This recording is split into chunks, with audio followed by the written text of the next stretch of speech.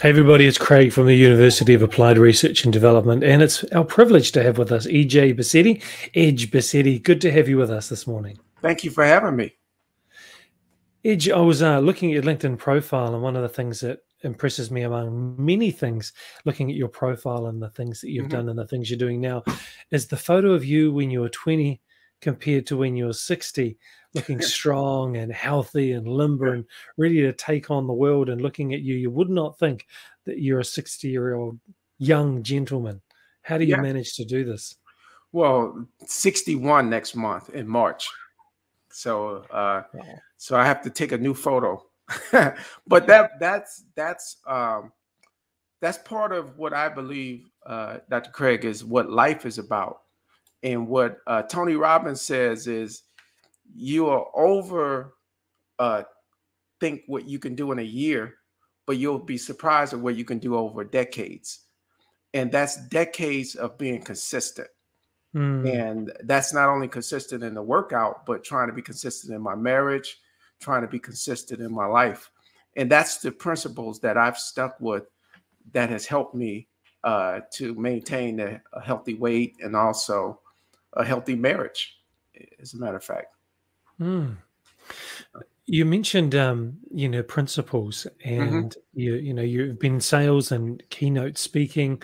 You're an author. You train authors. What are some of the other principles that you have that guide you in your leadership and management and training that you do? Well, some of them are your belief systems. That's a big part. Growing up in Chicago, in the toughest part of Chicago, I grew up in two areas. One was called Ida B. Wells housing. And Ida B. Wells housing was on the south side of Chicago, close to Comiskey Park, where the White Sox played. And on the north side of Chicago was where Wrigley Field was, where the Cubs played. But where we grew up was, they called it the low end, Dr. Craig, because they said life couldn't get any lower than that. And in order to get from there to talk to you today here, there's a story in there.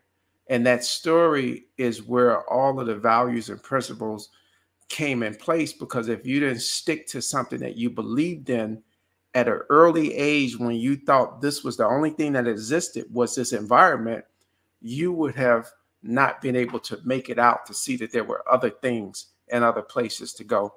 So that environment actually was a catalyst to teach me a lot of the things that I know today. Let's dig into that, because for people to live in an environment where others, even themselves, are saying this is the low end and you can't get any lower, I would imagine it creates a mindset. It creates a self-fulfilling kind of prophecy for people that live there. But that's not you. So tell us about that story. Yeah. Well, the story is, I had a best friend. My best friend's name is Ray. And I want you to remember Ray's name, because I met Ray at 4 years old. And the thing that impressed me about him was that although we were best friends, Ray was a dreamer.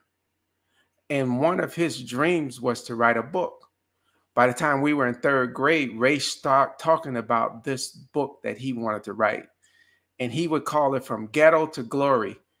And all the adventures that we had as kids were going to go in this book.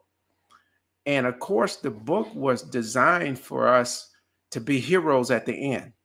And we talked about this most of our lives. And that's where the format of the dreaming came from.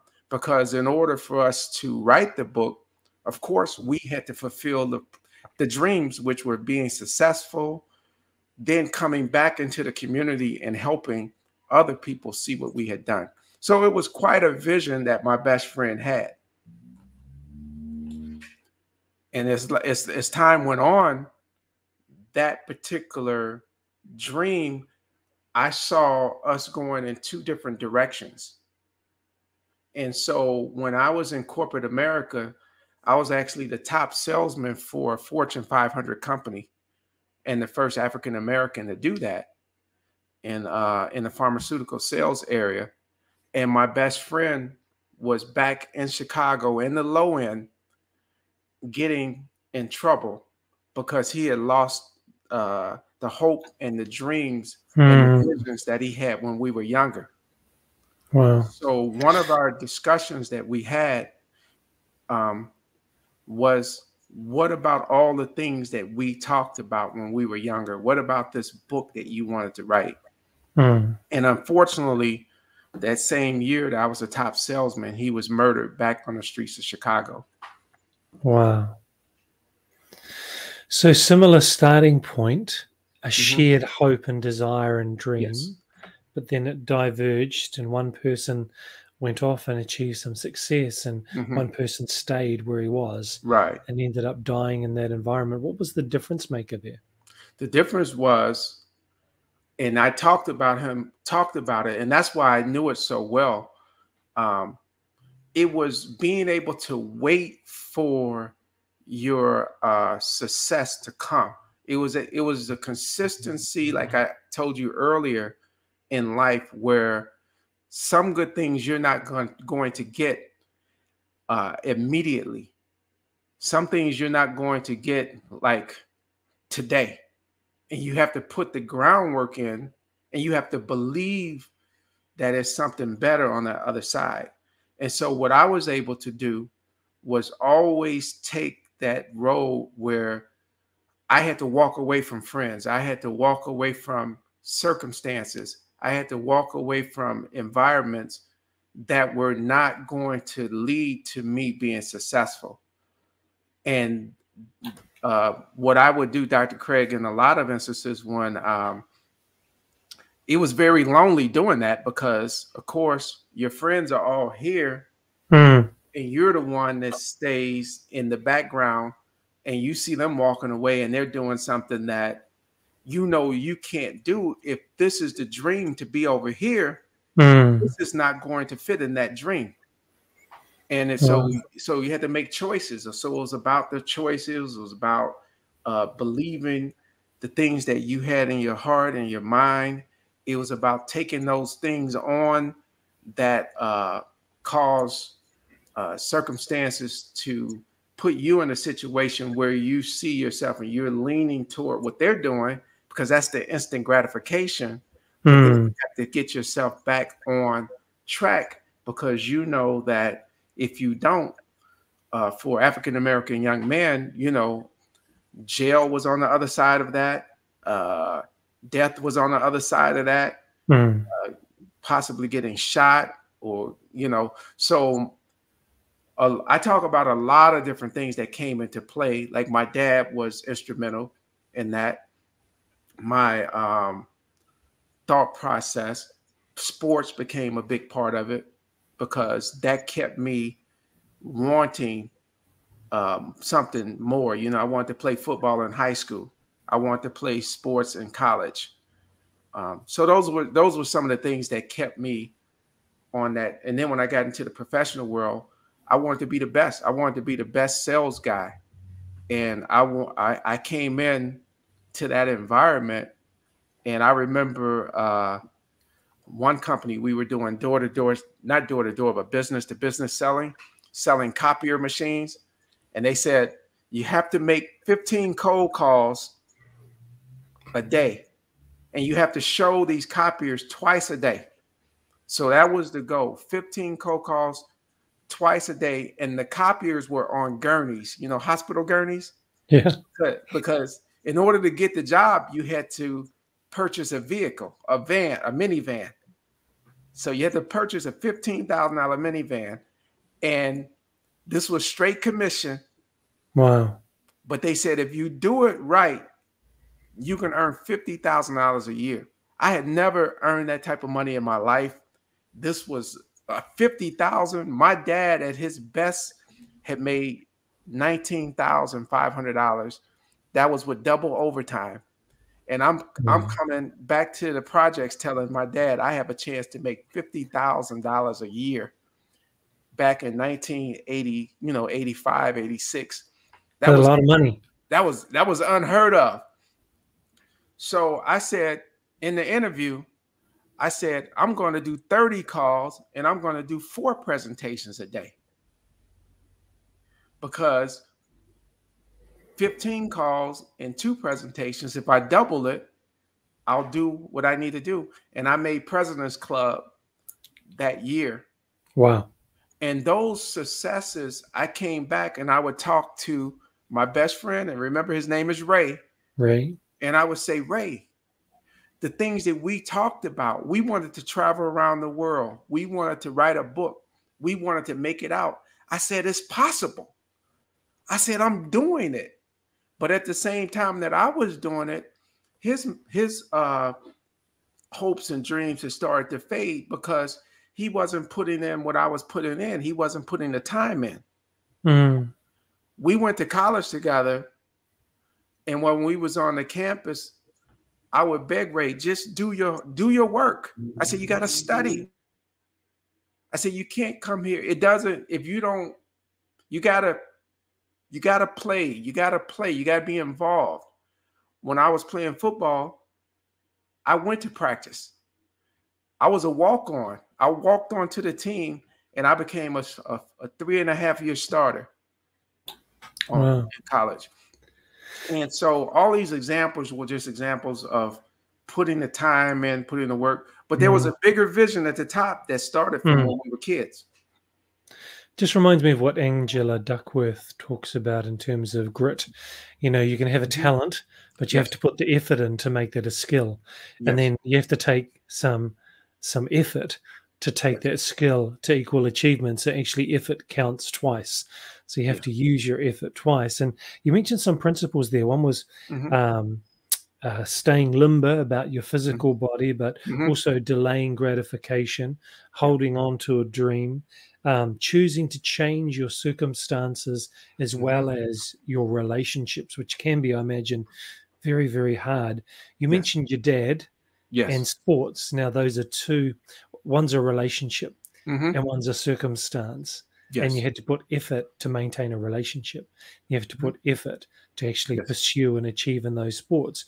Those same sort of principles, though, you applied to the business of recognizing, okay, this number of calls and this number of showing photocopiers or copiers equals 50 grand a year. So I'm going to do double. So my potential should be, for success, is 100 grand, right? And making President's Club. So you actually found some success principles that you could apply and double to get double the results. I really like that. I think that's a strategy that in and of itself, identifying the principles and double downing on them is actually really powerful. What else have you, because I know that you train people to be an author. So it seems like when you have found success, you sought to enable other people to find success with those strategies that you have as well. Tell us more about that. Yeah, and that started again from Ray. And I like to give credit because one of the things I wanted to do, Dr. Craig, is I wanted to show people that he deserved better. If you take that one person's life and my life, and that's what the first book, Silent Cry, is about. It's about our relationship from the age of 4 years old. And I'm showing that because we were together, and he was the one that actually gave me the confidence. So how much better would he have been if he would have just stuck to what he believed? And isn't that true for most of us? We want to write a book, but we just don't quite get there. We want to be good parents, but we just can't quite get there. We want to be the best at our job, but we can't quite get there. We want to be in shape, but we just can't quite get there. So those principles, even though I lived in this environment, when I got into corporate America, excuse me, let me get this out. When I got into corporate America, I actually saw where they aligned a lot with life. They aligned, they were similar to what I was going through with my life. And so it made it easy to go back into environments and say, you know what? You actually have been through the toughest things that human beings can go through. You have the stories that other people, you have the stories that to tell that other people would say, wow. And that's what I started doing. So in my corporate, when I started going to my corporate engagements, I started telling people everywhere my story about me and Ray. And people started falling in love with, wow, you're this guy who You came from this environment, but you don't seem like what we see on TV doesn't fit the image that you have. Right. How can you be this guy, but you've been through this? I'll give you a quiz. This is a little quiz. I want you to answer this, and if you answer it right, how many times do you think I've been robbed at either gun knife or with a gun or a knife pointed at me? How many times? 2. 16. 16. Wow. So to see you here, and that was all before I turned, 30 years old, 16. Wow. So what it says is the reality of life and the reality of anything that we want, you have to go at it like your life depends on it. Mm. See, every time I left my apartment, we lived on a second floor. Sometimes the lights would be out because people would knock the light bulbs out. So you had to look out your door of the apartment and see if there was someone in the hallway that was going to rob you. Wow. Then once you made it to the stairs and you made it to the end of the building, now you got to look both ways to see if it's somebody out there that's going to rob you. Then when you get to the bus stop, wow, you have to look both ways because you got to make sure there's nobody there that's going to rob you. Then when you get on the bus, it's guys that's on the bus that's going to take your shoes, your coat. Then when you get to the school that you go to that was an hour away, I was in the second worst area, which was the Inglewood area, which was President Trump talked about that area in Chicago, the Inglewood area. And it's the highest murder rate, second to where I came from. So I went to school in the second worst area. And so one day I got robbed twice. I got robbed in my neighborhood and I got robbed at the school. And I talk about those in my first book and people say, man, how are you even alive? And I didn't have the worst case. I was an athlete. I was one of the good kids, that wanted to make it. So imagine if you didn't have that desire, that knowledge, that information, those values that your parents put in you, and you're able to take that and put it into your skill set too. My wife, when we were living in Indonesia, she wrote a book, and this is her book. Grace brought me here. It's my beautiful wife. Yes. And she wrote this book because she realized, and you mentioned it just before about these small moments, and she talks about the concept of recognizing the significance of insignificant moments. So she grew up in a very violent, domestic, abusive household, and then really by her own determination and her faith turned her own life around. And so she wrote this book, but she didn't have someone like you to guide her and to help her know how to write the book and format things. She spent nearly a year from thinking to planning to sitting at Starbucks every single day for 4 hours and just writing and putting things down, honing it, rereading it, sharing it. So for those people out there who recognize I have a book within me, I have a story within me, I have a desire within me to share what I've learned. Tell us about what you do with helping authors. What I decided to do was the one thing that Ray, again, my best friend, wanted to do. When he passed away, he never was able to tell his story.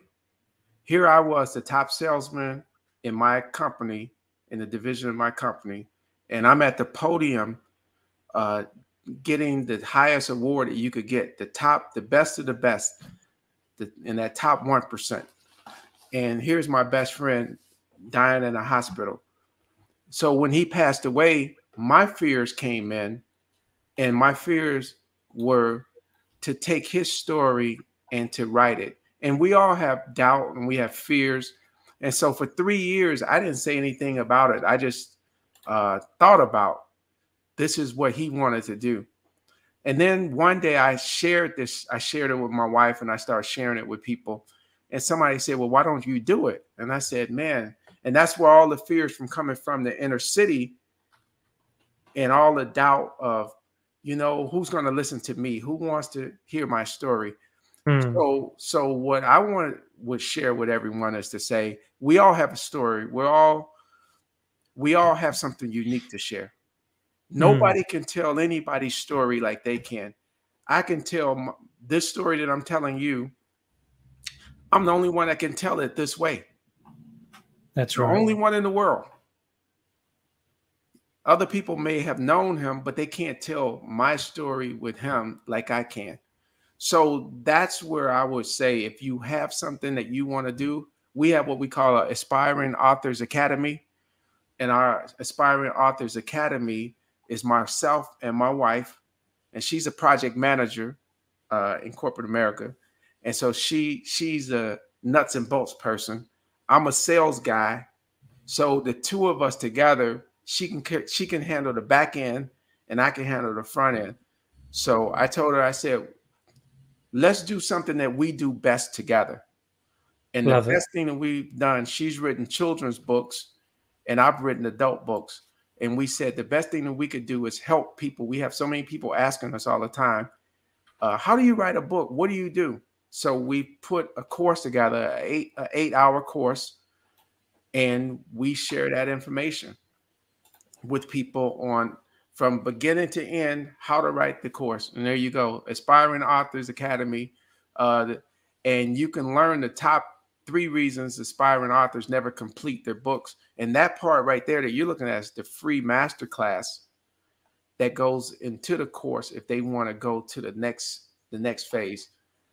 But we do this part free, and we have master classes that we give twice a week at designated times so that they can get an idea of who we are, how we operate, how we work. And if you like it, then they can go into the full course. I really wanted to make sure that people can get hold of you, people can catch you and get involved with what you do, because I think you come from such a unique background where many other people would not have thought even that they could aspire for something more, and not only aspiration, but you've achieved so much yourself. And so I want to put your LinkedIn profile up here as well for people to connect with you on LinkedIn. And just as we wrap up, Edge, what are some of the principles or ideas or concepts that you just want to leave people with? Because I know that you think about these deeply, about the principles that people can put in place. Well, I want people to understand that we're all born with certain gifts and talents. That's what I want everyone to know. And the difference is the expectations that we put on ourselves. We all have the ability to do something great, but it's our expectations. And I want people to know you play the game of life to win. You know, you play the game of life to win. And if you just put your best foot, again, Ray and me, he was a better athlete. He was a better dreamer. He had all the skills, but you have to have the belief. And if I could leave that one thing is that I'm a romantic when it comes to, and I'm obsessed with just taking people who say you can't do it and taking that challenge on. You know why I'm staying in shape? Because when I was that little skinny kid getting on the bus, people say you couldn't play. They say you'll never play football. They say you're 5'3", 103 pounds. You know, my teeth were so big, Dr. Craig, they hung down to my navel. You know, no girls like me. So this is like Evan says in Movement Makers. This is that 12-year-old, 13-year-old kid right now who's saying, I can still do it. And I planned on being this guy at this age because I saw my dad riding that bike at 80 years old. So I said, the genes are there. Let me just work. Let me work. Let me do what I've always done. And keep that work habit. So this morning when I woke up, I was on my stationary bike this morning. You know, my wife has fixed me a bowl right now. This is yogurt and delicious and bananas and strawberries. That's that's my breakfast there. So it's all when I see guys and they have a little pudge and they're like, oh man, you staying in shape. I give up a lot of stuff to keep myself in shape. Right. You know, so that's part of it right there.